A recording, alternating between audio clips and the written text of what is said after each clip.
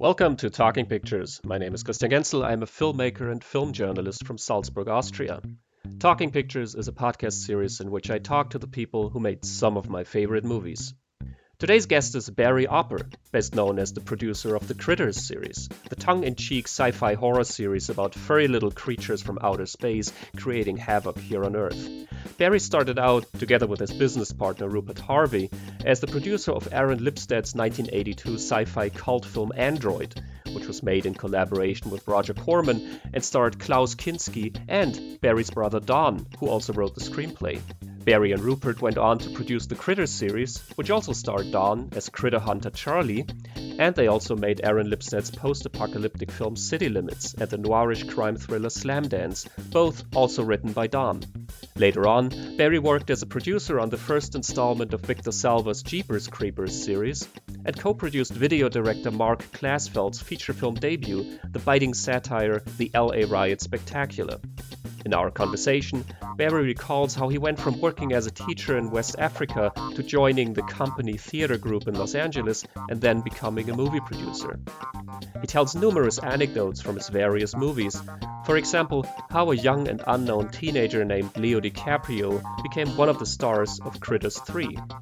He discusses some of the problems that the productions ran into, including creative differences on Slamdance and a difficult situation on Jeepers Creepers, which led to Barry being fired from the film. Barry also talks about his personal and his creative relationship with his brother Don, and he discusses some of the projects he is currently working on. The interview was conducted in connection with our German language podcast Lichtspielplatz. So if you speak German, please visit lichtspielplatz.at and check out episode number 63, which features an in-depth discussion of Barry's first film Android. Also, make sure to listen to my interview with Android director Aaron Lipstadt here on Talking Pictures. If you enjoy my conversation with Barry Opper, please visit talkingpicturespodcast.com to check out more interviews and follow us on Facebook and Twitter. So without any further ado, here is Barry Opper discussing how he became interested in the world of movies. I taught school in West Africa my first 2.5 years after college at the University of Illinois. And somewhere over there, I decided I would go to grad school in theater. And I applied from Africa to grad schools. And so I was accepted. While I was in Africa, I couldn't go in for interviews or anything at the University of Southern California, USC. And when I got home from West Africa, I went to Southern California, to University of Southern California in a master's program. One of the first courses I took was called Aesthetics of the Theater. I'd been 2.5 years in a upcountry village of 50 huts, and the language that was spoken there had no more than 5,000 words or so. Wow. So Aesthetics of the Theater was a kind of brutal reentry into the United States of America. And it prompted me to drop out of school eventually because I couldn't understand anything anyone said. I couldn't understand long sentences. But while I was there, I got to know quite a few people that formed the theater group called the Company Theater of Los Angeles. And I became a 5-year member of that theater group. At some point, I began running it. It was a collective, but I was writing scripts in the office where the only typewriter was, and I started answering phones. So I became an administrator, and then we formed another theater called the Provisional Theater of Los Angeles. We traveled the world. All of a sudden, I was in theater, and my brother, who dropped out of school, he moved to California to be with me. We lived together, and he joined the theater with me, and I had illusions at one time of maybe being an actor, but my brother, the first time he was on a stage, he was in a play by Edward Bond called Narrow Journey to the Deep North. And he was playing a peasant who was being put in a bag to be thrown in a river because there were too many peasants. And I was watching him perform from the light booth, his first performance. And that was the day I decided I wasn't going to be an actor because he was unbelievable. And I'm sure you're going to ask me questions about my brother because we went on to work together. So my brother, he got married, had a child, and he went to work. He had to go to work. The theater wasn't bringing any money, so he went to work for Roger Corman. And he was a carpenter for Roger Corman, not an actor, not a writer any longer.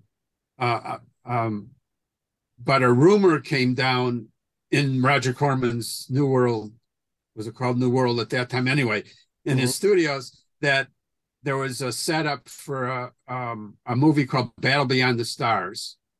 And it was rumored that if anybody had a script that could be shot on those same sets, that Roger would be interested in financing it. So my brother and a carpenter wrote a script, in maybe 2 or 3 weeks.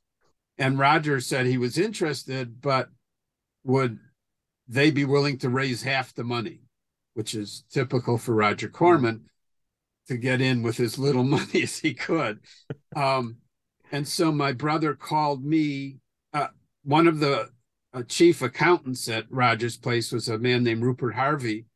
And my brother put Rupert and myself together to try to raise money so that we could do the movie script that they wrote called Android, which went on to be made at New World and starred my brother and Klaus Kinski. And that was the first movie I made. And that was when I left theater to go into movies. So that's where it all got started. Yeah, and it's such a brilliant first movie, I think, Android. It's such an interesting blend of science fiction and almost a philosophical approach to, what is humanity, what is like growing up, and it was an incredible experience to make it. And then the first place we went with it was to film festivals. And I remember there was a screening in Seattle at the Seattle Film Festival.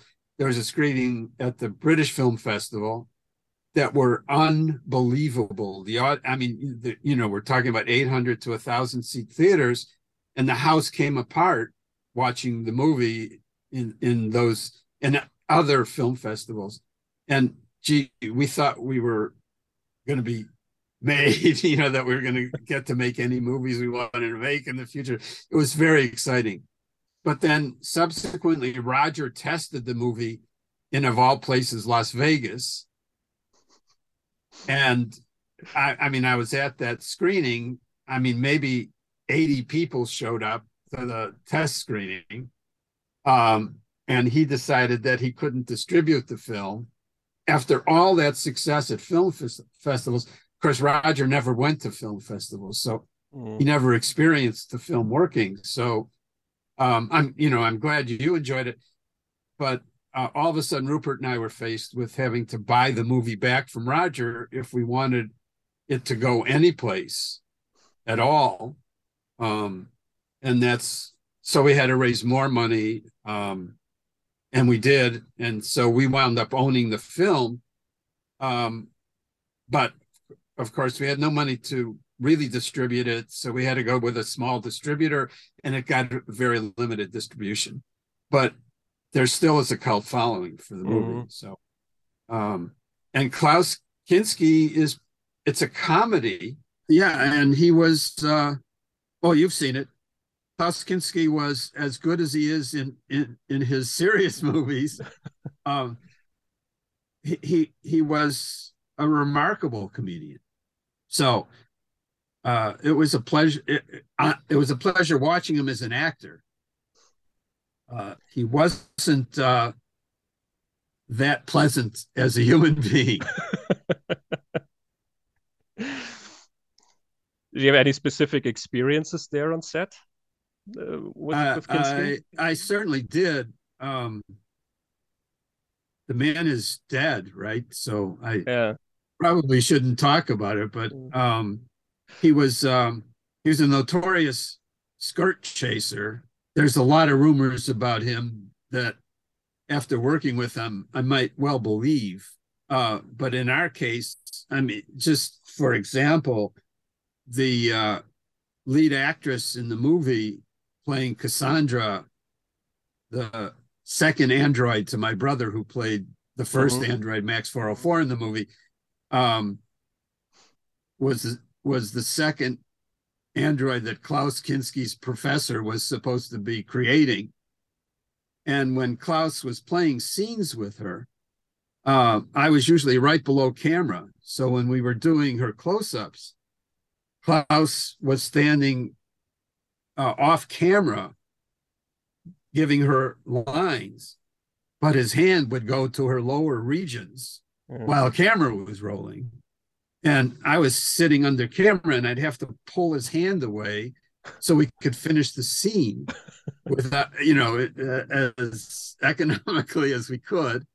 That's just one example of an uncontrollable man. Yeah. Um, How did you manage to get him on board in the first place? I mean, it is a first time. You were a first time producer. Aaron yeah, was a first time director. we Aaron was a first time director. Klaus's agent in America was a man named Walter Kohner, Kohner. He was pretty notorious as an agent. We called him. He read the script, and he said yes for $100,000. They would do it, which meant we had to go raise more money because that absolutely broke our budget. Our original budget was $500,000 to do the movie. I won't tell you what it ultimately was made for. We still are keeping that secret, but anyway, so we raised more money. We got him, and the rest of the casting were relative unknowns at the time, although some of them were my friends from theater. So Mm-hmm.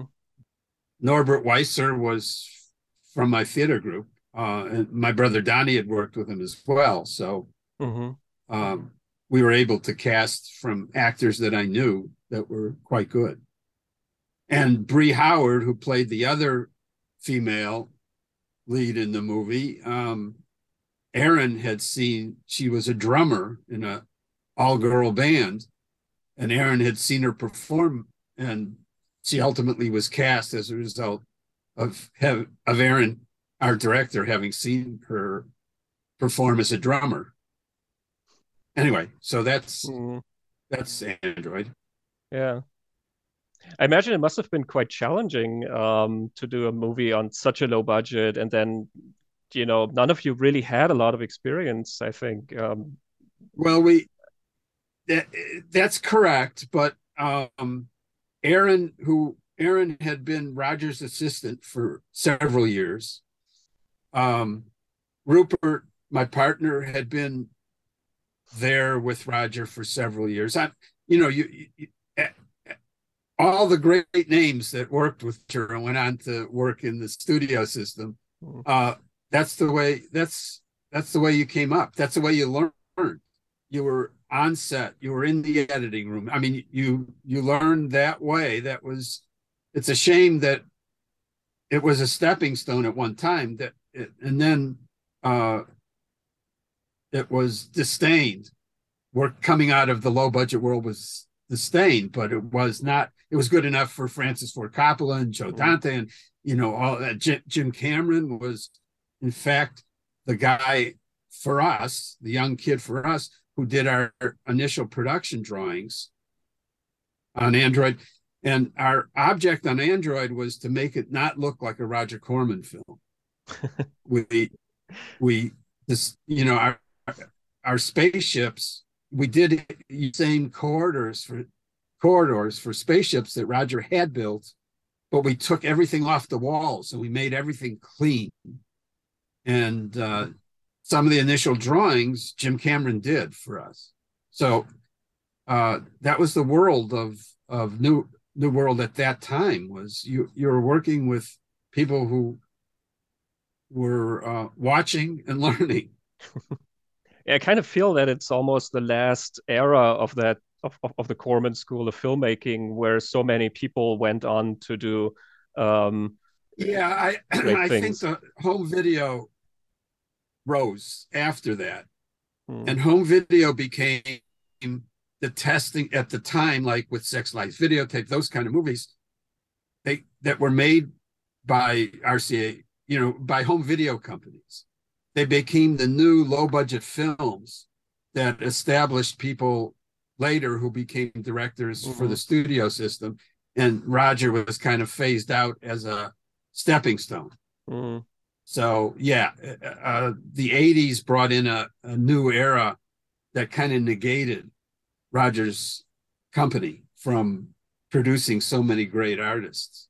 Yeah, I mean, when you look at just the credits of Android, I mean, it's amazing. Not just with you and Rupert, but Stephen Herrick was involved, and Well, right now it's interesting because I know you want to talk about Critters a bit as well.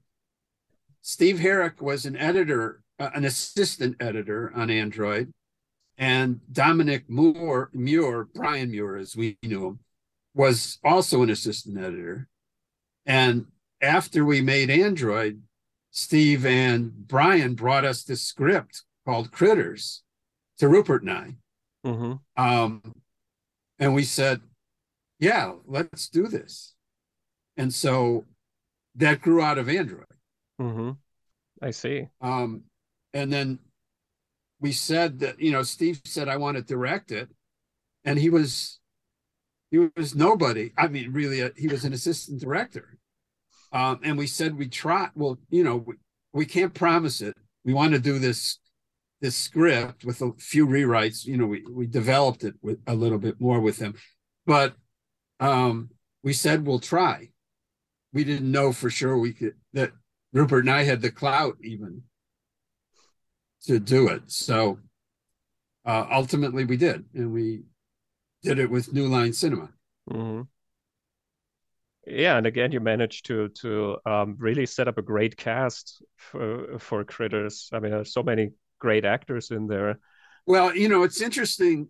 Roger, through his lawyer, who actually Roger's lawyers were UCLA grad students becoming lawyers.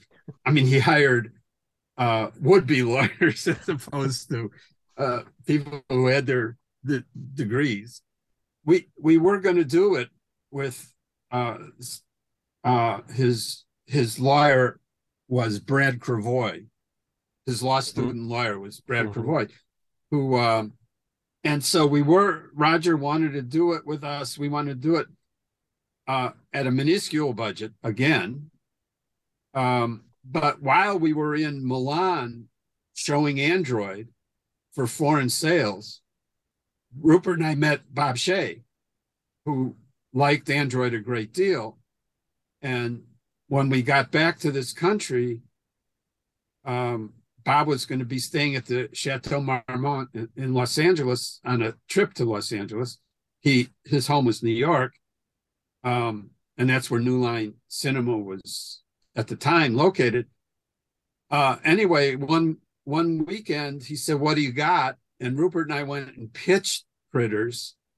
Maybe the week before we were supposed to sign to do a deal with New World, mhm, and Bob said, "I'll do the movie with you."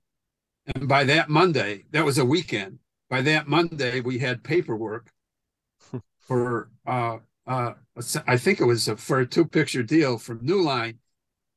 There's a Hollywood story, and all of a sudden, and they agreed to Steve Herrick as director, which we didn't even know we could get done, and that was Steve's first movie as a mhm. director.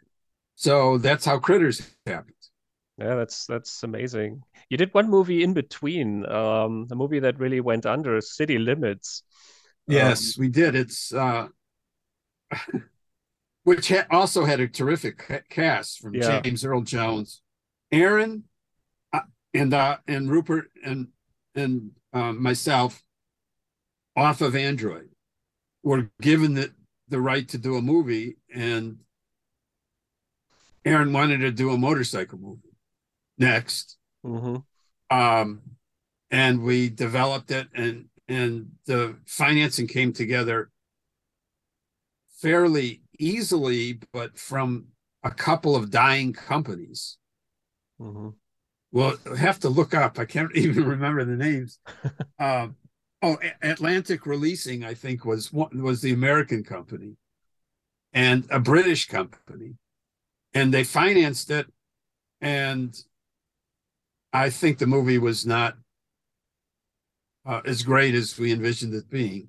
Hmm. Um, and it got several worst movie of the year awards.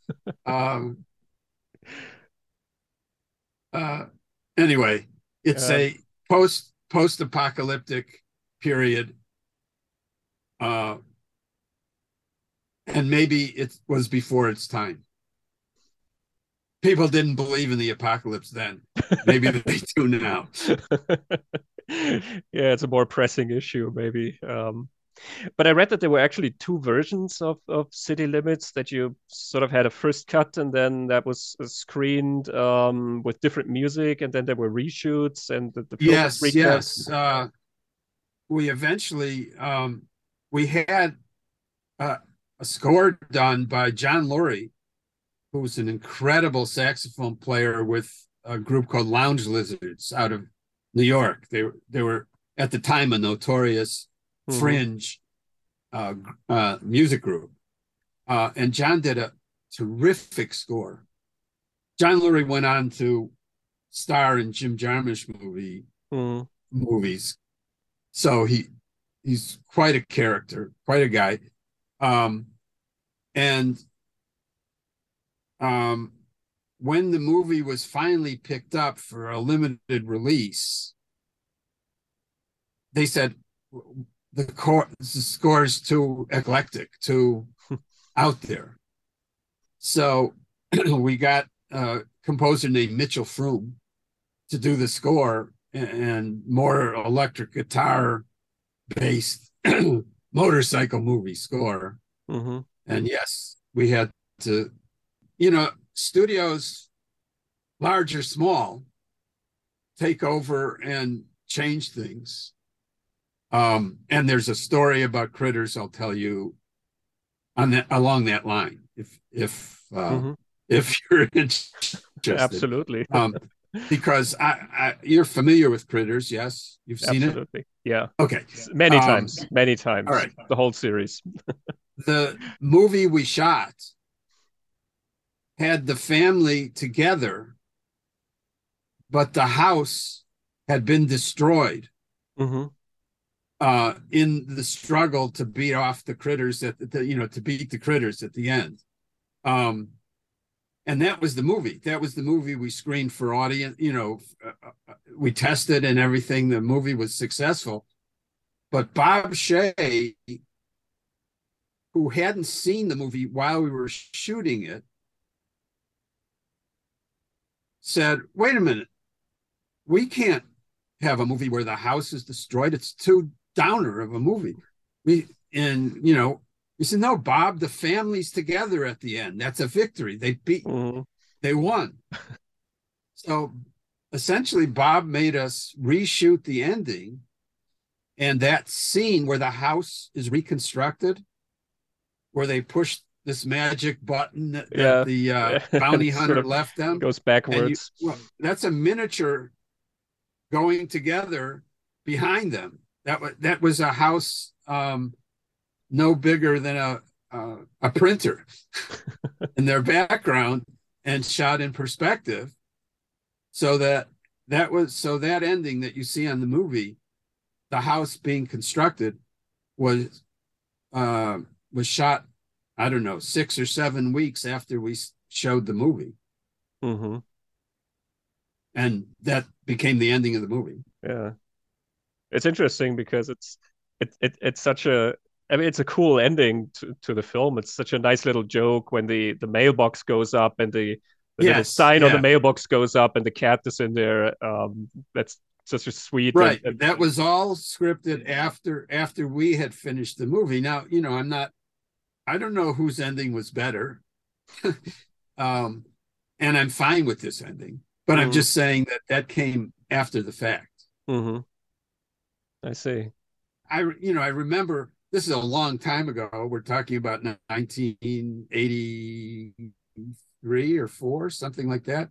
And Steve, first time director, was um, devastated by Hmm. Bob wanting to change the movie, but that was the company that was putting up the money for the movie. So they made that. I don't know that we'd have been easily convinced, but Bob Hmm. can take responsibility for that ending. Hmm. I see. I give it to him. Interesting. Now, Critters again was an instance where you worked with your brother. You worked with him on Android. You worked with him on City Limits, and again on Critters. So, can you tell me a little bit about the relationship you have with your brother and the collaboration that you have? Yeah, my brother is 8 years younger than I am, and in a lot. I mean, I remember taking him to his first kindergarten class. Um, uh, in a lot of ways, I think maybe I know my mom was sick uh, in a lot of my brother's younger years. So I think, and my father was working at least 6 days a week. So I think I was more parental in some ways with my brother, being 8 years ahead of him. I was the older brother that did things first, right? Hmm. Um, whether it was taking drugs or whatever it was. I mean, it was hard when you were 8 years behind. Um, and, and then I went off to teach school in Africa. So when he got out of high school, he came out to live with me. And that was a relationship that didn't work great actually living together um, because at his, whatever it was, 18-year-old phase of life, he was still leaving dirty socks on the floor. And it's a little hard to live with. But he was almost anything he touched in an artistic realm, he did well. He painted wonderfully as a teenager. He wrote wonderfully in his late teens, early 20s. And then when he joined our theater, he was an incredible actor. Uh, he wasn't John Gielgud technical actor because he had a Chicago accent, um, but he filled every role he played so wonderfully that you felt you knew the character, um, which is the case with Max 404, with Hmm. the character he played in City Limits, and then his Charlie McFadden in the Critters movies. I mean, he to this day can go anywhere in America and he's recognized Hmm. fondly. You can see, and people show their Critters tattoos to my brother in Florida and wherever he goes, he's recognized. So we continued working together for essentially the rest of our lives. Where we have a brother in between us who's since passed away. Um, but Don and I were very close, and we had the same problems that brothers have. Sometimes we had huge fights. I remember on Critters 2. I don't remember what we were fighting about, but I remember walking the streets of that town we built for Critters 2. We built the town of Grover's Bend. We were having some argument, and while we were shooting in the church, my brother and I were walking. It's a December night in California, but it was really cold.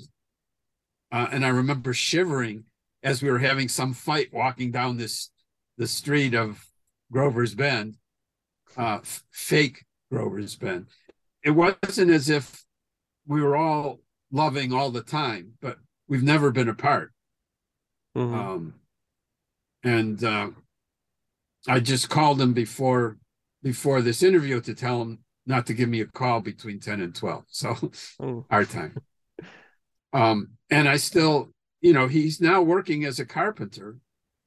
He kind of left the film industry after several scripts of his, which are terrific scripts, were optioned in one way or another by the studios, and the studio executives drove my brother mad with changes. He couldn't, he'd sit in a room of 10 or 12 people, and they wouldn't realize that changes that one person is asking for the third act totally changes the first act. And then as an actor, the audition system was almost more than he could handle. I mean, after a while. And I don't know if you followed his career, but, he did some recurring roles on Miami Vice. He did, you'd see him. It's funny. Every time I would go to Europe for a film festival or something, I would I'd be in Italy and I'd turn on the television and I'd see my brother in something that he did speaking Italian, like a Miami Vice episode or something. I had this uncanny ability to just switch on the television. There was my brother doing something. So anyway, so we are still close, and I still think he's very talented. Mm. Yeah, me too. I mean, like you say, he really is the heart and soul of the whole Critters series and also of Android. I mean, he's such an interesting character actor, I think. I've always been quite disappointed that he didn't really do so much after the Critters series. Also as a writer, I think. Such a voice of his own. Clint Eastwood optioned a script of his, and he went through Universal meetings, with the studio and Clint for months and months and months, and eventually they didn't do that movie. There was a script at Warner Brothers that we had that was a beautiful script that was very autobiographical that George Harrison was going to do with Warner Brothers. We went through months and months of those meetings. It wound up not getting, there were so many heartbreaking events in terms of Hollywood. But, those scripts he wrote stand up today.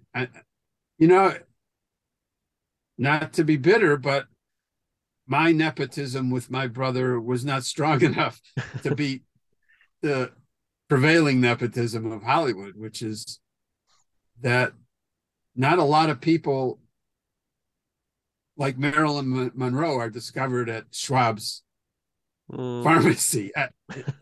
It's the industry isn't like that any longer.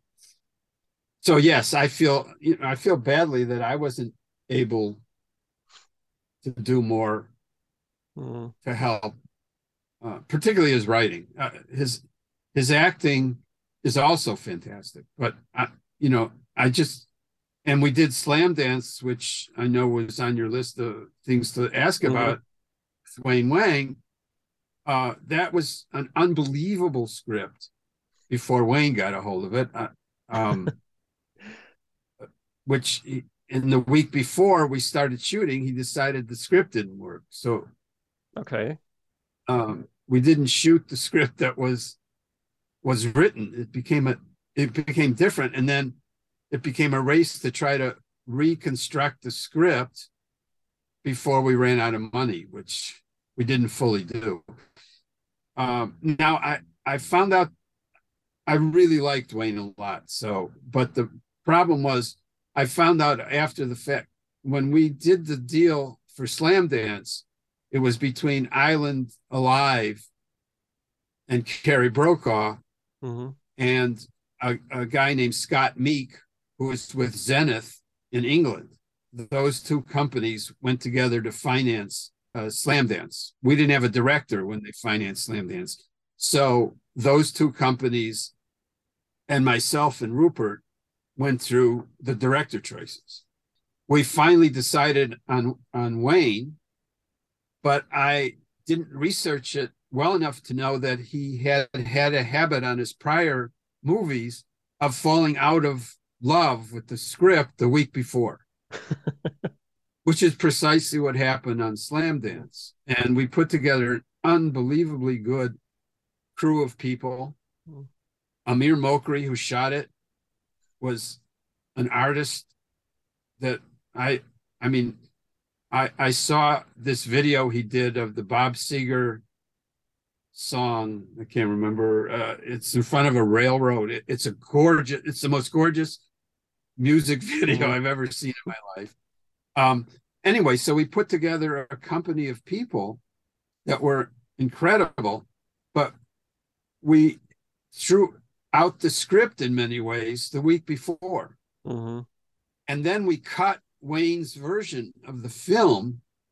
And the point I was going to make is this was before digital editing. So we were cutting on film. We tested Wayne's version of the film, and A, we were not happy with it, and B, it didn't test. It didn't test very well. But it was cut on film. You can't just push buttons and get back.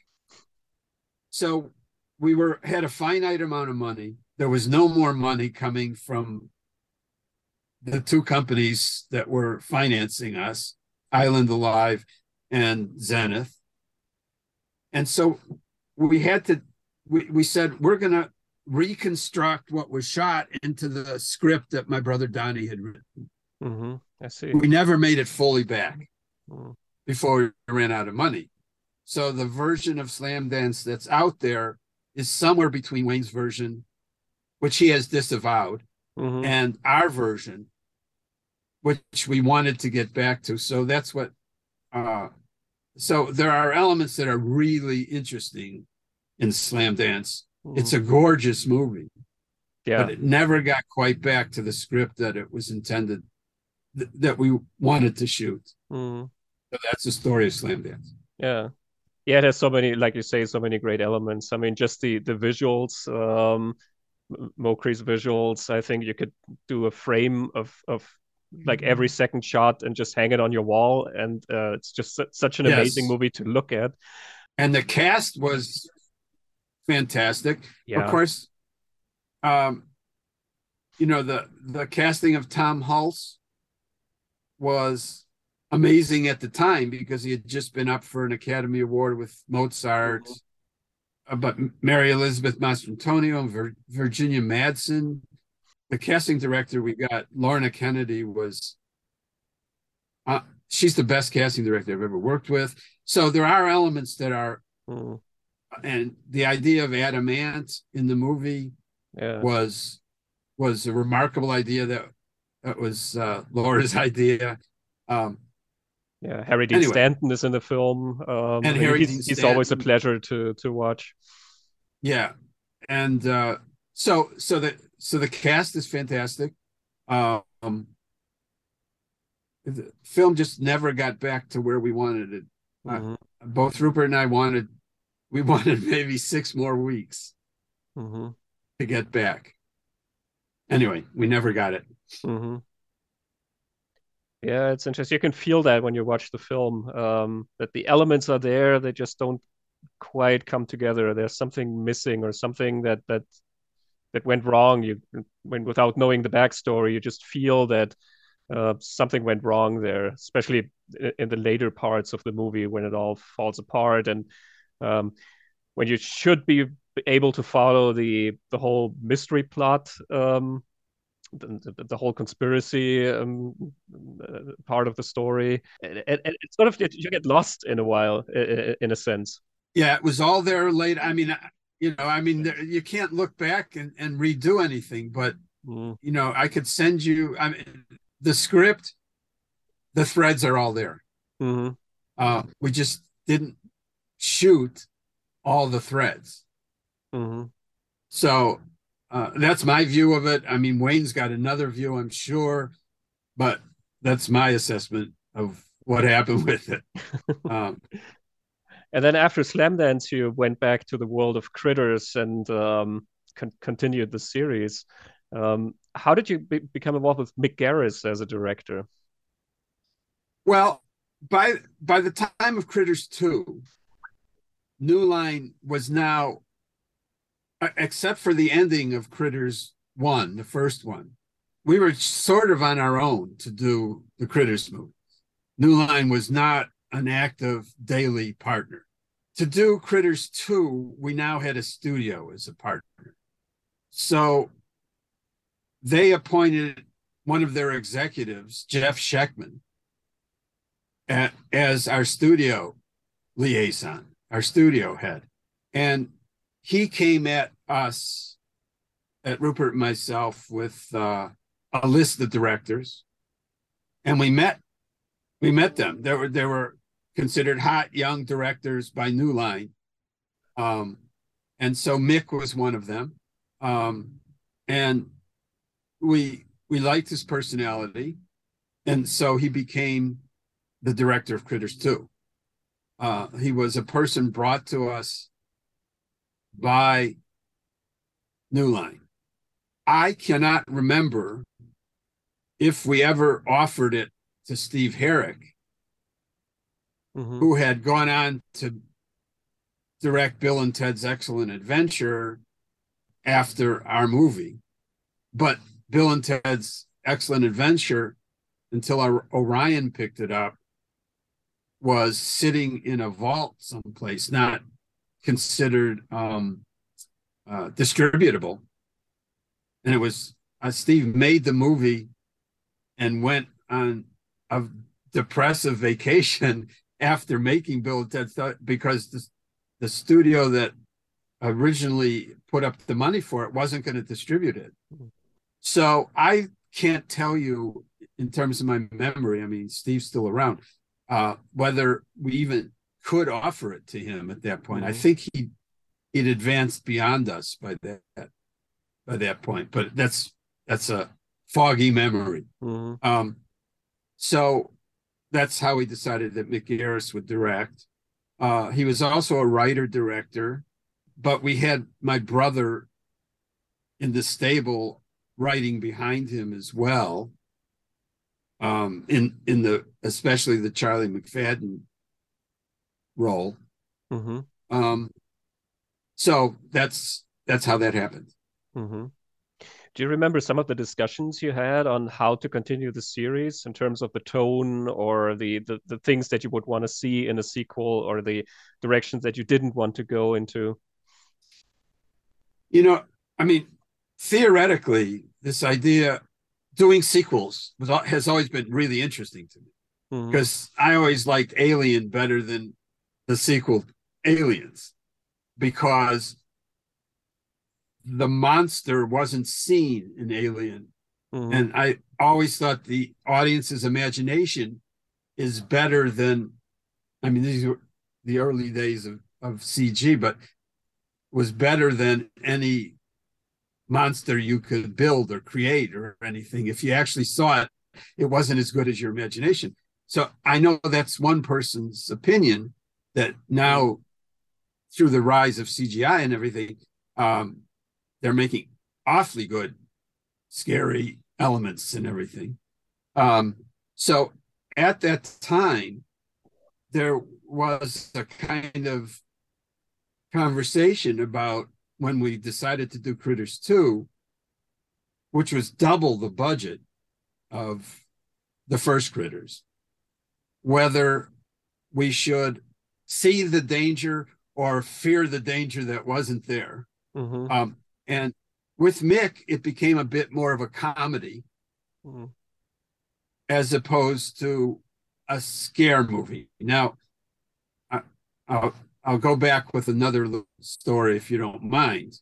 Sure. At the time we were talking about doing Critters, Bob Shea had given Rupert and I a script that he was thinking of doing, that he wanted the two of us to see if we could raise money to help finance the movie because Bob was afraid to finance it at the time all by himself, or he wanted somebody to back him up. Rupert and I read the script and said, Bob, we're not interested. It's too mean-spirited for us. That script was Nightmare on Elm Street. I tell that story to tell you why Critters was a little bit different for us, was because Critters 1 was not mean-spirited. Mm. It was made for a younger audience. And although we tried to maintain the scares in it, there was a romp kind of feel to it too. I mean, you were laughing as you were jumping. Mm-hmm. Right or wrong, that was sort of where our sensibilities were at that time. And Rupert went on to produce one of the Nightmare series for Bob. His wife, Rachel, directed one of them. Mm-hmm. So basically, we went back and had something to do with Nightmare on Elm Street afterwards. But at the time, we said no. Although we might have been tapped out at the time. We weren't rich kids at all. And I don't know at that time we could have raised money to help Bob make the movie, but he was asking us if we could. So anyway, that's another little story. But anyway, to get back to Critters 2 now, I think with Mick's personality, it was taken a little bit more into the humor end than the scare end, knowing that our audience was a young audience. It was not an audience like Nightmare on Elm Street audience, which were little older teenagers. Ours was a movie that 11 or 12-year-old kids were looking at, and it was forming. I mean, as I referred to earlier, my brother Donnie was to Critters conventions, 2 or 3 or 4 years ago. He was still being asked to Critters conventions around the country, and people in their 40s now are showing him their Critters tattoos all over their body. I mean, so there was a cult following to Critters that carried through all 4 of them. But compared to 1, I think it's interesting. If you're talking about 2, it was a little larger, but a little more comical than scary. I don't know if you've ever encountered the German version of the second film, because, I mean, the critters don't talk during the movies. They just have these funny little voices. But in the second one, in the German version, they are actually dubbed and they sort of talk throughout the movie. I would have been, no, I haven't seen it, but I would have been so pissed off because, interestingly, to jump to the present, Rupert and I had a deal with New Line that then was bought by Warner Brothers. So Warner Brothers owned the Critters franchise ultimately. Mm-hmm. And there are 2 sequels that have been made that have Rupert's and my name on them that in reality we had nothing to do with. Oh, okay. But both of them went a way that pissed us off immensely. And that is writing, well, we called it Marx Brothers routines for the Critters. And also the Kyoto brothers who designed the Critters are equally as pissed about it. I mean, so we think that in both there was a series that was made. This is in the last 5 years, and there was a made-for-TV movie that was shot in South Africa that brought back Dee Wallace as the bounty hunter that make human the critters by giving them routines. And it's not the way any of us that created the Critters movies would have ever gone. So if the Germans did that to us, we'd have been angry at that point. Because the ominous nature of the Critters was they were thinking beings, but they weren't Americans. They weren't Marx Brothers or the Three Stooges. Anyway. Yeah. Luckily, they only did it for the second movie. For the other ones, they just went with the original voices. Oh, But in good, the good. second one, I'm they glad have to hear those that. almost like Smurfs, with those high-pitched voices when they come on Mhm. screen, and they do all No, sorts of no, that's jokes if you too. look at the series that was made. Hmm. I mean, essentially, Rupert and I sold our names. They bought us off because Hmm. they the deal with that we had done with New Line, it was if there was ever any sequels done under the deal, they would have to come to Rupert and myself first. Hmm. But both of those other movies were hidden from us until it was too late for us to have any effect on it. I see. And so then they came to us because they knew they had a contract problem if they didn't. And then they just offered us money to get us to sign off. And at some point, they wore us down. Hmm. Yeah, but you were involved with Critters 3 and 4, Yes. the original sequels, and I think you actually became more involved with them because you actually have a screenwriting credit on both of them, and you did second unit on both of them. Here's what happened. This was years later. This was in 92, I think. So this was after both the movies had come out. And this was, I think, prior to it being made as a feature film, but it was right at the beginning of the time when it appeared to Rupert and myself that people were interested in sequels and movies of the 80s that they had loved, that young people were interested when they were young adults to go check in on the characters that they knew and loved or whatever. So New Line really didn't want to make another two Critters movies. But Rupert and I pitched a plan. The exec at New Line that we pitched it to was Steve Abramson, who was the treasurer at New Line. And the exec at New Line was Mark Ordesky, who went on to, he used our same formula to make his movies, Yeah. which was we pitched to New Line, look, let us make two movies at once, and we can make them for the same amount of money that we would have made one movie, because we'll build on one half of a stage an urban apartment building, and on the other half of the stage we'll build a spaceship setup, and we'll move first from one movie to the next movie. We'll hire two different directors so they can be adequately prepped. Anyway, ultimately, because it was so inexpensive, I think they went for the idea, and we made Critters 3 and 4. Rupert and I did do the stories, complete stories for those two movies, I believe, I think we submitted them before we got the deal for New Line or Hmm. whatever it was. And so we got Christine Peterson to direct the first, and Rupert wanted to direct, and we convinced them to let Rupert direct the second. So the movies were conceived at the same time, but given the two different directors, they took on a very different tone. Hmm. But they were shot at the same time. Hmm. Um, like shooting a 180-page script. I think we had a 2-week hiatus between the shooting of both of them. Hmm.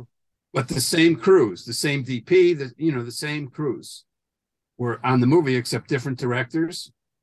I think it was the same production designer even, but I'm Hmm. not sure. I believe it was Philip Foreman who did both. Hmm. Anyway, that's kind of the story of Critters 3 and 4. And we do have story credit, yes. Hmm.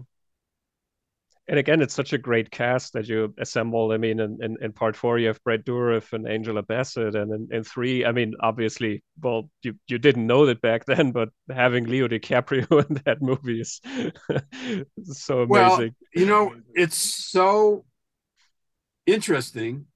I mean, out of Roger Corman, who had a habit of doing that too, of discovering talent, we who shot Critters 2? Russell Carpenter went Hmm. on to win an Academy Award for Terminator and Okay. Mm. Uh, who was in Critters 3? Leonardo DiCaprio. Angela Bassett in Critters 4. Brad Dourif. So we have a habit of with Angela, who was a Yale acting student, had not really done anything. We did discover a lot of people who then went on to disavow us in their. Mm. I mean, for Leo, I mean, the way we got Leo was George, his father. Don and I were long residents of a community of a place in Los Angeles called Echo Park, Mm-hmm. which is kind of a notorious artist area in Los Angeles. It's gone through a lot of changes. But a local poet was named George DiCaprio, was Leo's father, who Don better than me, but we knew him. And so we went to George. I mean, Leo had just been in a few television shows. We needed a 15-year-old boy. He was ideal. And so we went to George to see if Leo might be interested. So we got Leo through his father. Mm-hmm. And we're still in touch with my brother's still in touch with George. Mm-hmm. In fact, he borrowed money from George once when I was in jail to Oh. help bail me out. Um, so anyway, that's a whole nother story. But anyway, so yeah, we were pretty good at finding talent, but Yeah. to go back to Slam Dance, that my brother's script was circulating so widely amongst actors that Tom Hulse was sleeping over at a friend's house, and I can't remember what actor it was, whose agent had sent him the script, and he was sleeping on a bed on the floor in the living room, and the Mm-hmm. script was in the living room, and he read it because he couldn't go to sleep that night, and then his agent called us the next day and said, might you be interested in Tom? Secondarily, in our office that we were running production out of, one afternoon, completely unasked, Laura Dern and I can't remember her name, another Mm. notorious, well-known actress. They walked into our office. They had read the script and they asked us to audition Wow. just from reading the script. So I mean, I think we weren't the only ones that loved that script the Mm-hmm. way we did. Well, anyway, so that's the Slam Dance. Another reflection on Slam Dance. Um, so yeah, Leo was the boy in Critters 3. Mm-hmm. And I was always very happy that Bill Hunt was in Critters 3, that he had a substantial role in Critters 3. Bill Hunt was a great friend of mine. He died last Mm. year. He was in both the theater groups I worked with. Bill was one of the lead actors. So I'm glad you're following him. Mm-hmm. And I think you probably know him from Flesh Gordon. Is that correct? Yes, absolutely. Yes. Okay. Um, he was a marvelous friend. He was at my father's memorial service when my Mm-hmm. father passed away. I mean, he was and so yeah, he was somebody. I mean, there were people from my theater group that were in most of those movies in smaller parts. Mm-hmm. Don was part of the theater world too, so so I did fall back on my theater years quite often. Mm-hmm. Michael Monroe, who was one of the writers under a pseudonym, I believe on Critters 4, was Mm-hmm. also part of our theater.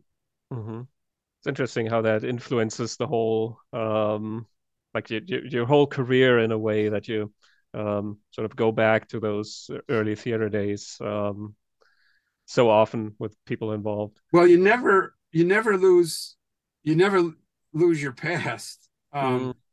But but also Rupert and I haven't worked together for years and years and years. He's gone on to have his career. I've gone on to have my career.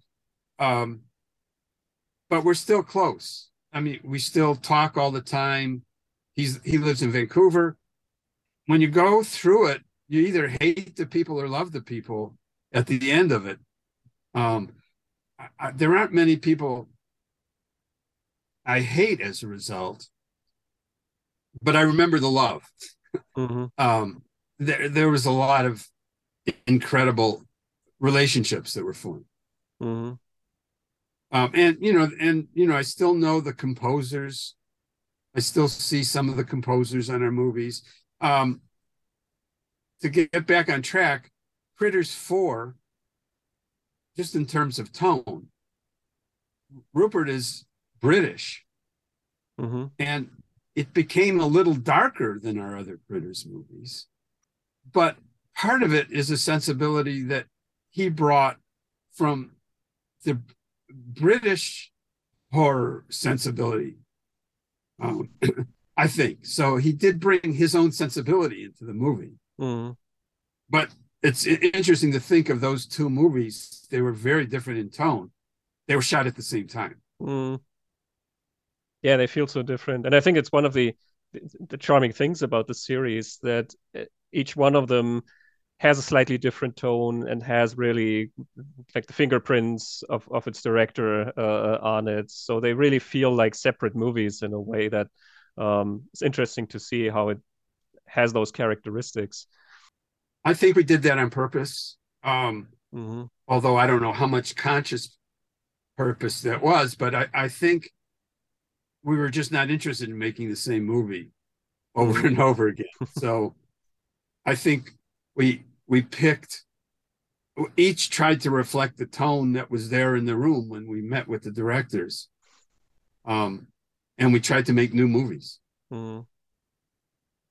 Yeah, I always loved the darker tone of Critters 4, and I was always disappointed that Rupert never directed another movie. Well, he'll be happy to hear that.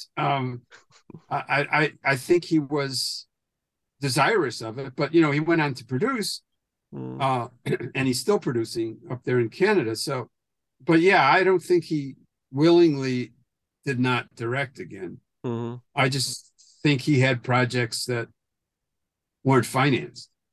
Did you ever think about directing yourself? I really wasn't interested in directing. I, I think after the experience of seeing my brother act when initially I wanted to act was a great lesson for me. And that was to find what you do well Mm-hmm. and don't be jealous of other people's what they do well and just keep doing what you do well. So I feel like I found my niche and that's what I continue doing. Mm-hmm. Yeah, after Critters, you've been involved with another really famous horror film, the first part of it at least, Jeepers Creepers. How did that come about? I Yes. mean, Francis Ford Coppola was the executive producer on that one. Yeah, I never met Francis. So he was really Mm-hmm. just he had an executive, Linda Reisman was her name, at American Zoetrope, was the only person I ever dealt with. Mm-hmm. Francis had a history with Victor, the director of the movie, that was kind of long-standing because Victor had, in one of his earlier movies, had a relationship with a teenage boy Mm-hmm. that was starring in his movie that became scandalous, and Victor had gone to prison. You know this story? You know Mm-hmm. all Yeah, I've this? read about it. Mm-hmm. All right. Francis had first seen Victor's work at, I think, the San Francisco Film Festival, at a film festival, might have been La Jolla, I mean, it might have been San Jose, it might have been but it was a film festival up there, up in the north. Francis had seen it when Victor was like an 18-year-old prodigy and was a fan of his work as a director. Mm-hmm. So now, years later, Victor had served his time, was trying to make another movie. Francis, to his credit, suffered the slings and arrows of bad press and said, Victor, I'll help you make this movie. Mm-hmm. I was brought the script and asked if I would be interested in working on it by Todd Harris, who was also a producer who I had worked with on a movie called Seven Girlfriends. Mm-hmm.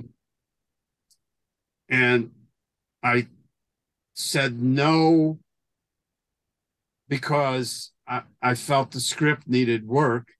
And I did submit notes. And then Victor called me and we began talking about it. So we developed off of notes. And meanwhile, I did several budgets of the film. And I kept getting talked down by American Zoetrope. But I kept saying, this script, you can't manipulate, you can't say we'll do it for this much money when it's going to take this money to do this script. Either the script has to be. And so this is something that would be contested out in the world, but these are all these years later. So I said, I can do it at the money you're giving me if I can spend the contingency on production. Mm-hmm. Their head of production said yes to me. About 3 weeks into the shoot, 2 weeks into the shoot, somewhere into the shoot. No, maybe it was at the end of prep. I was the one that found Florida as nobody knew this, but Florida had locations that looked like farmland that, was, except obviously the weather window was better, but it was like farmland. In fact, Florida is the second largest cattle raising state in the United States of America. Mm-hmm. Nobody knew that. So you had tons of farmland, and you had farmland where you didn't see light poles every 10 minutes.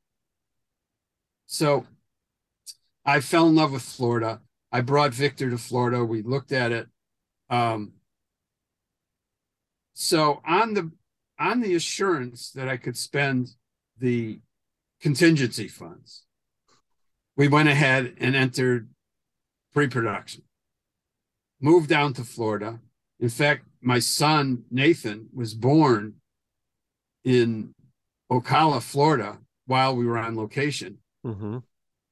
However, somewhere in late prep, the bonding company said, you know what, they're going to go into the contingency. I can see, they rightfully saw that. And the head of production for Zoetrope did not stand with me. She said, oh yeah, but Barry assured me he could do it for, without spending the contingency, which was a total lie. Anyway, to make a long story short, I was essentially fired from the movie. Mm-hmm. Although they never said it, I never said it. I think I'm saying it publicly for the first time. They brought in another producer, a guy out of Atlanta, who really, by the second week of production, was working with the bonding company to finish the movie. Mm-hmm. I stayed near Victor on the camera truck and for several weeks. My son had just been born. I was going home to my wife depressed. We had a little house rented that we were living in. We were fighting the battle because people in Florida had found out about Victor's conviction and jail time. So nobody in all the housing I had gotten arranged for him went out the window because people were on a hotline closing us up. So I had to put Victor in a hotel on his own floor. It was, it was like crazy, crazy times.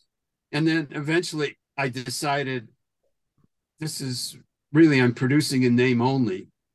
Although, so I got it all the way into production. And all the people are the ones I hired. Don Fauntleroy, who's the DP, the production designer, they all said, should we leave when you leave? And I said, no, make the movie.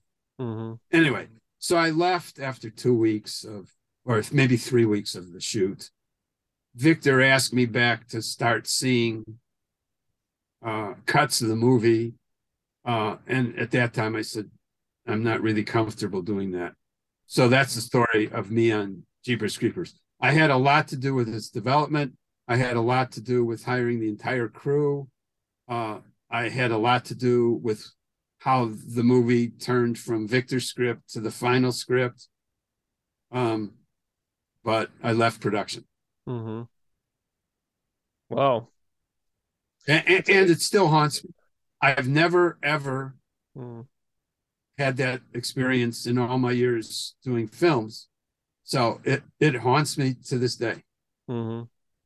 Again, I'm always amazed at how heartbreaking the movie business can be. I mean, we talked about your brother Don and his scripts, and again, I think this is such an instance where you spend so much time and energy on something, and to have an ending like this, I think it's very disappointing. Even if you get back into seeing the movie,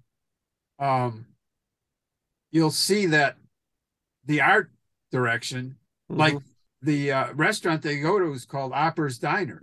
I've seen it, yeah. My last name, I mean, that was like their little way of, and that was shot after I was gone. Oh, I see. It's just their little way to remember me. So, wow. Yes, it was heartbreaking. Yeah, and it also explains why you weren't involved with the sequels, because that was something that I was wondering about. But yeah, yeah. Well, that is the explanation. I mean, I understood Victor had to make the movie, so he couldn't have stood up, even if he wanted to. He couldn't stood up. No, I do this with Barry or not. So I understand it all from on a human level. But yeah, I think one of the large contributions I've made to all the movies is, I mean, part of producing is overseeing the scripting and the development of the script. And I think I have a good sense on that level. So I enjoy that part. There's another movie that I wanted to ask you about that you've done after Jeepers Creepers, which is the LA Riot Spectacular. Yes. Such an odd and interesting film. I think Mark Glassfield's only feature film. That is. I mean, it was interesting. John Manulis, who's one of the other producers, is the one that brought me on to the movie. Because I had nitty gritty producing experience, and I think he needed that on the movie.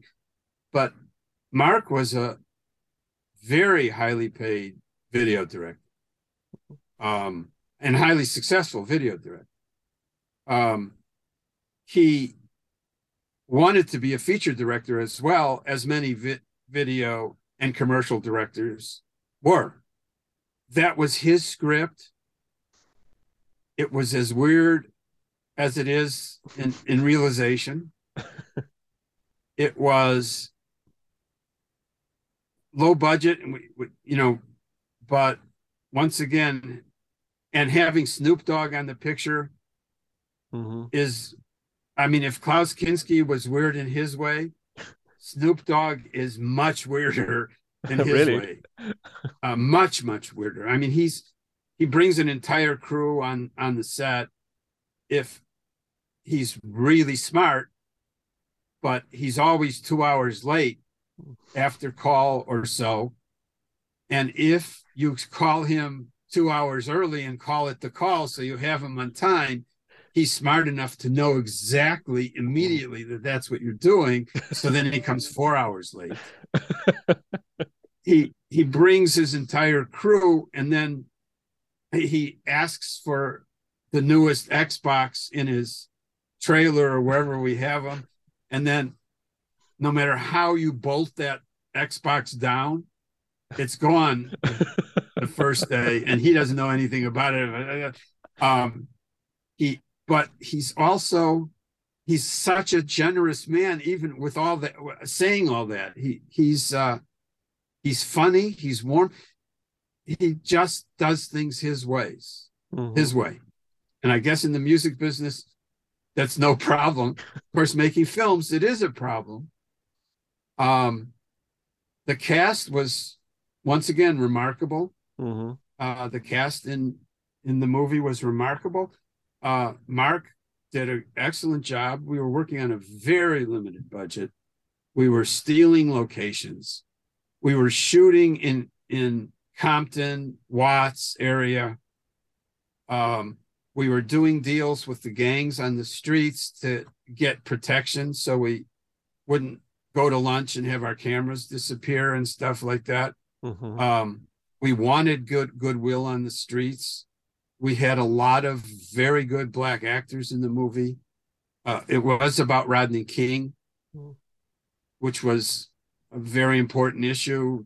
Well, today it's still, if a fucking guy with excuse the language, No problem.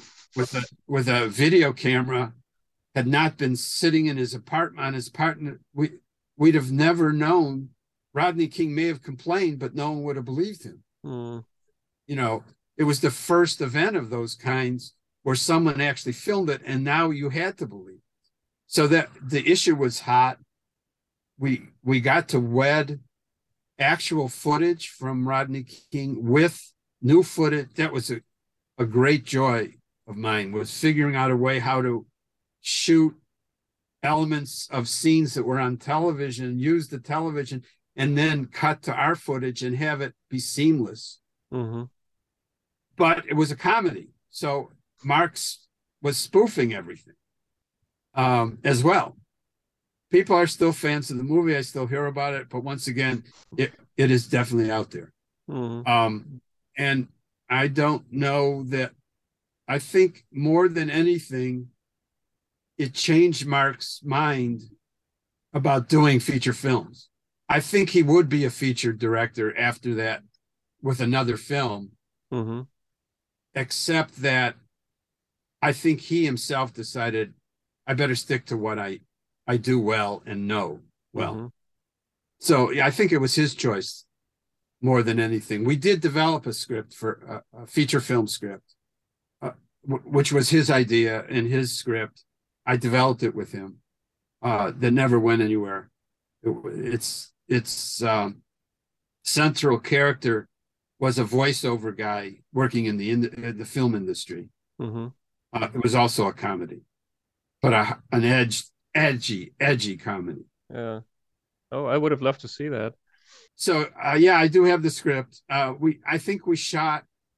Yeah, we did. We shot a promotional video for it. We Hmm. shot maybe 20 minutes. So I do have it.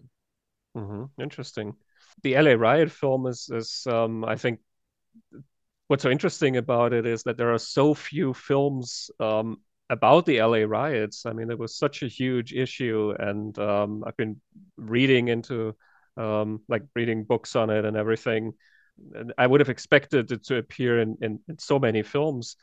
But there really aren't a lot of films about the LA riots. There's a TV movie called Riot, which is sort of an Yes, episodic I saw that. movie on it with Luke Perry in it. And a couple of years ago, I forget the director's name. It's called Kings, Daniel Craig and Halle Berry. That's set during the riots. And then you have a lot of movies that just sort of allude to the riots. You have a sort of like a setting, or you have images that remind you of the riots. But the LA Riot Spectacular was really one of the very few films that addressed what was going on. I found that really fascinating. You know, Hollywood has a reputation for being liberal. Hmm. Liberal is not daring or radical in any way. Uh, I've grown as suspicious of a liberal sensibility as I have of any other sensibility. It does not take chances. So the LA riots, just as the George Floyd recent Hmm. events that provoked riots, are not ones that Hollywood really wants to touch because they go too far. Liberals won't go that far. They'll have tame politics, but not. Mm-hmm. They won't take a stand, in my opinion, ever. They just want to sweep under the rug anything that would smack. I mean, here, let's take another example. The Chicago 7 movie. Mm-hmm. You know that movie, yes? Mm-hmm. Aaron Sorkin, yeah. Yeah, okay. I was in the Chicago riot. This is when I was a teenager in Chicago. Mm-hmm. I was there for that event. That movie rewrote history. It was a really well-made movie.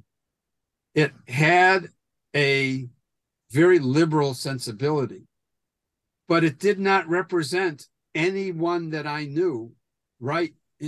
Mm-hmm. Abby Hoffman was not right. None of the characters, Tom Hayden was not right in that movie. I knew those people. Mm-hmm. But that's what a liberal mind will do with a true story. They will pablamize it. Even Aaron Sorkin, whose writing I always liked, but I was never there for the events he was writing for, except this one. And I could see what Hollywood did to a really moving story Mm-hmm. by making the characters Hollywood characters as opposed to real characters. Jerry Hoffman was not the same Jerry Hoffman that I knew in that movie. So I'm just saying, even someone whose work I respected, when I actually saw him change a story that I knew from having lived it, there's something corrupt about that Mm-hmm. to me. Yeah, I guess the truth is always so much more complex than what what many movies want you to believe. And when you do a political movie, a lot of people sort of want to make a point, and to make a point, you would always have to, to be on a very specific side and reduce the complexity of the issue, and yeah, sort of really take a stand in a way, and not care so much about, the different sides of what was going on. Yeah, I think for me, because I was a late teenager, I was so inspired by these guys, having Mm-hmm. known them in the streets and seen them and seen their sense of humors and what they really meant by their words.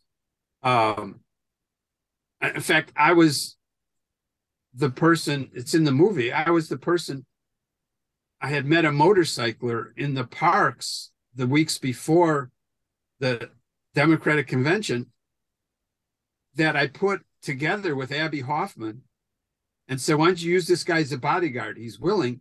He turned out to be an undercover cop. I did that. And that's actually in the movie. But I'm saying that a whole host of characters I was so inspired by, Mm-hmm. to see them made into Hollywood characters was very difficult for me to take. Mm-hmm. I understand, yeah. Yeah, have you ever thought about making your own version of that kind of story? Like producing a project that really goes more to the core of what you experienced? I think the sad truth is, although I came to Android having helped raise money, I'm not a rich kid that was brought up connected to money. Mm-hmm. I think what I'm saying, which is not sad to me right now, I'm too old to start again. If I financed what I could from what I had done in the past and who I was, but I never. In fact, I've got a script that would be a Hollywood movie that I'm partnered with a man named Kerry Brokaw, who now you can look him up. He's a producer of note. I brought him the script. I co-wrote it with a guy named David Nickerson. So I'm still trying to put projects together in Hollywood. Mm-hmm. And I'm also working on a documentary that I've been working on for 4 or 5 years. So it hasn't been that I quit, Mm-hmm. but the thought that I have the clout to raise the money or to get the money to do the kind of projects I would want to do has long gone. Mm-hmm. I'm not depressed about it. That's just the way it is. And I'll continue working my heart out on projects that I like, but I have no, just like my brother, I have no guarantee anybody's Mm-hmm. going to buy them. So what can I do but take my son surfing? you know, anyway, so. Mm-hmm. Which is also, of course, a worthwhile project and a way more important project in a sense than all the movies um, taken Yeah, I together. have a daughter who's 15 who's playing on her high school basketball team. Mm-hmm. And as far as I can tell, she's the first varsity player we've ever had in my entire family. My Mm-hmm. family, when we got involved with sports, my father was manager of the soccer team in his high school. You know what I'm saying? We never got farther than being a manager. And now there's my daughter. So that's given me a great deal of pleasure. Um, Mm-hmm. but nevertheless, I love making movies. And if someone will put up the money for this picture, which is called Chemistry, which I'm working with Carrie on, I will do it in a minute. I will jump to it in a minute. I'll put all my time and energy in it. It's a remarkable, controversial script that ideally would have an A-list cast. I mean, you know, it's a big Mm-hmm. movie. And it's once again, I mean, as Carrie said, he was one of three people I sent it to when I knew I needed a partner on it. And all three responded and said, let's do the script. Mm-hmm. So I know it's not just me, but still, we're out to directors, A-list directors, and COVID killed us because Mm-hmm. you know, and then post-COVID is killing us because all these directors have 6 projects backed up now because they were out of circulation themselves for 2 years. So it's a tough business. Mm-hmm. And I mean, I can only do what I do, and we'll see what happens. Mm-hmm. What is the script about? I found the name Chemistry. I found that project. What's the story of that? Well, we're not really saying what it's about because it's a big surprise, Okay. but it's essentially about a man that invents a cure, but he's an ex-con who was in jail for selling steroids to athletes. And he was sort of put there by the pharmaceutical industry. So Mm-hmm. it's an anti-pharmaceutical industry Mm-hmm. movie about what they'll do to keep a cure. So he and another guy dress as clowns and administer to children this drug Mm-hmm. illegally and become notorious because they're curing something that shouldn't have been able to be cured. Mm-hmm. I And see. so it's a road movie. They're going around the country using this, and they're being chased by local police. It starts in Portland. Local police who want to help them ultimately, and federal police who want to take them off the streets. Mm-hmm. But it's comedy. Anyway, there you go. Mm-hmm. Oh, that's It's really a wonderful script, and the partnership between this chemist, ex-con chemist, and a kid who delivers legal marijuana to people in Portland. That's his job. mm-hmm. He's a 25-year-old delivery guy. Mm-hmm. The relationship is one of the true buddy movies of the world. Anyway, that's it in a nutshell. Mm-hmm. Oh, that sounds cool. I would love to see that. Um, Well, yeah, I'm certainly it would be available to be read. mm-hmm. Anyway, so and then this documentary I'm working on is about a bunch of ancestors of ex-slaves in East Texas Mm-hmm. who are trying to gain access to the cemetery where their ancestors are buried, but it's landlocked and they have no access for the last 50 years. Mm-hmm. They can't get in to pay respects to their ancestors. It Wow. goes all the way back to slavery days.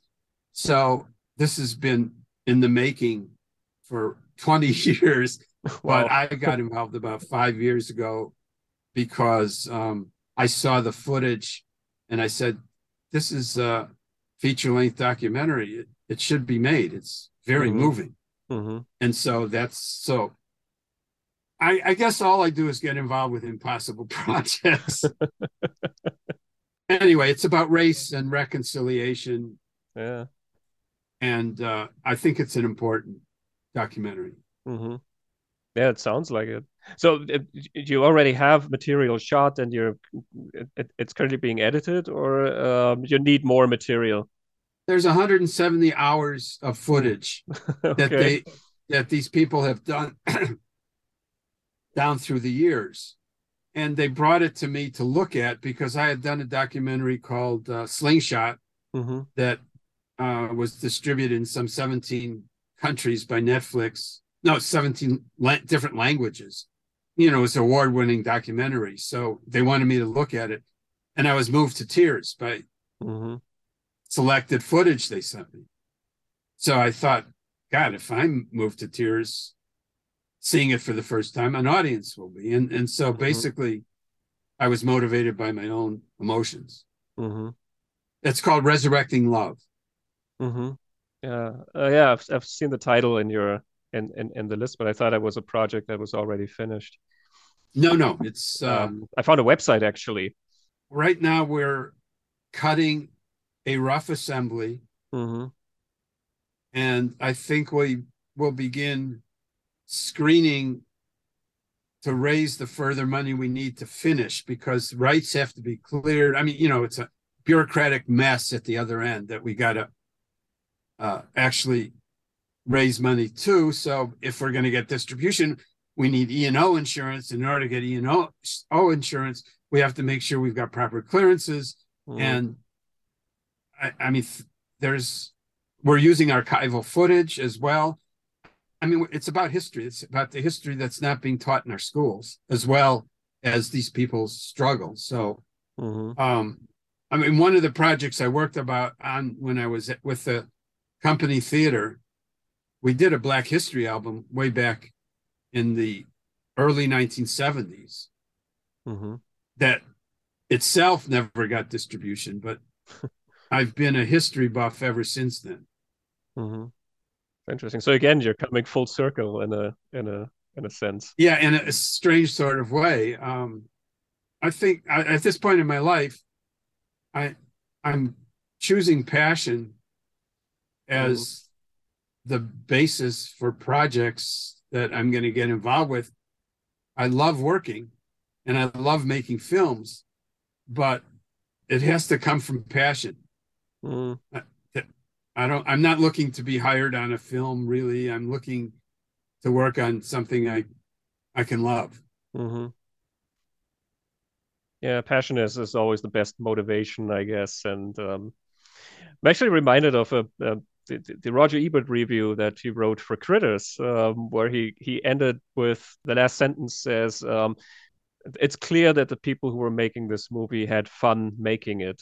So I think that's a good through line through Uh, those movies that yeah, you really wanted to make them, that you really enjoyed making them. yeah, and I'm happy it communicates to some. I mean, that's the experience of seeing a film that you've made that works like crazy for the audience, or a theater piece. I mean, we traveled the world, and when we were getting responses in France, where half the people didn't even understand the language we were speaking, when we were getting standing ovations, you can't repeat that. Mm, So you do need an audience. You can't do it in a vacuum. And I do have political views too, which are important to attach myself to. which whatever the genre of film, Hmm. uh, my views are in there. They're in Critters as well. Um, anyway, yeah. I hope I wasn't too verbal for you, but No, I loved it. I, I just want to thank you so much for really diving into your whole career and all those movies and memories.